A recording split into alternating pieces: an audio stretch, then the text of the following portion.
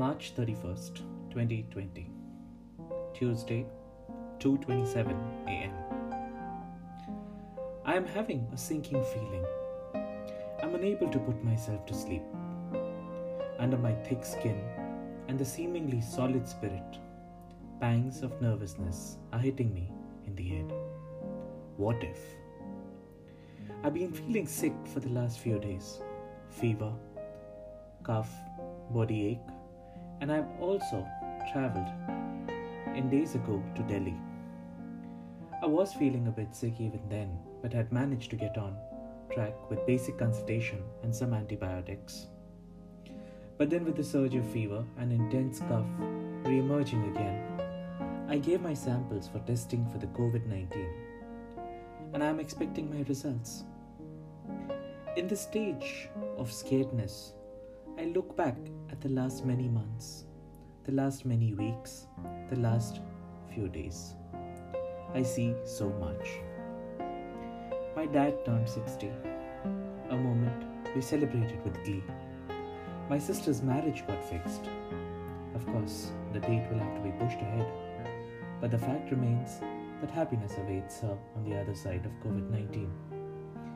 Yes, I am locked in a room with minimal interaction with both of them, and that's awful. But we shall fly. I trust we will come closer than ever. I've had the most amazing travel trips and have collected stories that stir. I've made friends across the world. When the world is locked, I still interact with it. Technology makes it possible, and once again I feel elated. We shall fly. I trust we shall meet again. I've met the most amazing and beautiful people whom I work with currently. Among them, some seem to have become confidants for life. I feel blessed. We shall all fly. I trust we will have many more moments of merrymaking and joyous bonding. I want to elaborate some more. I've experienced a myriad of emotions in most of my waking hours in the last 2 years. Along with happiness and coziness, there have been things that have made me sad and angry. In fact, I'm still hurting over some events.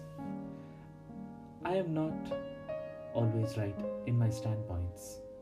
I acknowledge that. But I felt let down on so many occasions. Did I deserve that? Is it for my personal gain that I behave the way I do? These and a volley of a dozen other questions hit me that I want to ask. I want explanations, and I want a chance to offer explanations. But life is not fair, they say.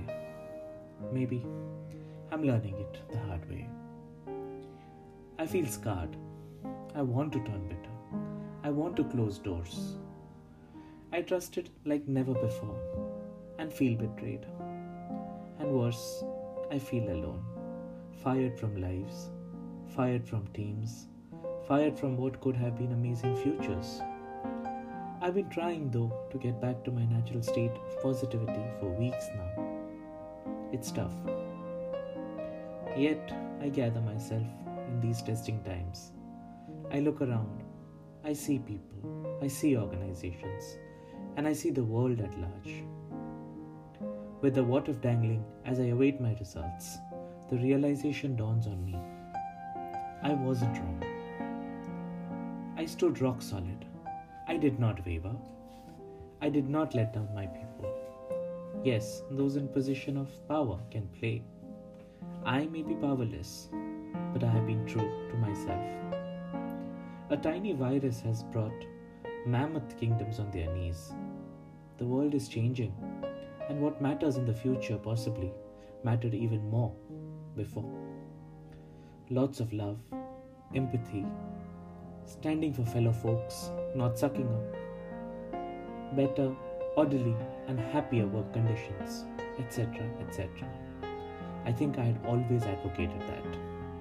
I had almost started seeing my thoughts as worthless in the world of the pundits of practicality. But I realize they aren't. And that's why I will wear my heart on my sleeve even more tightly and with aplomb. I will trust myself more. And I will trust those who I trusted and those who let me down, despite that, even more.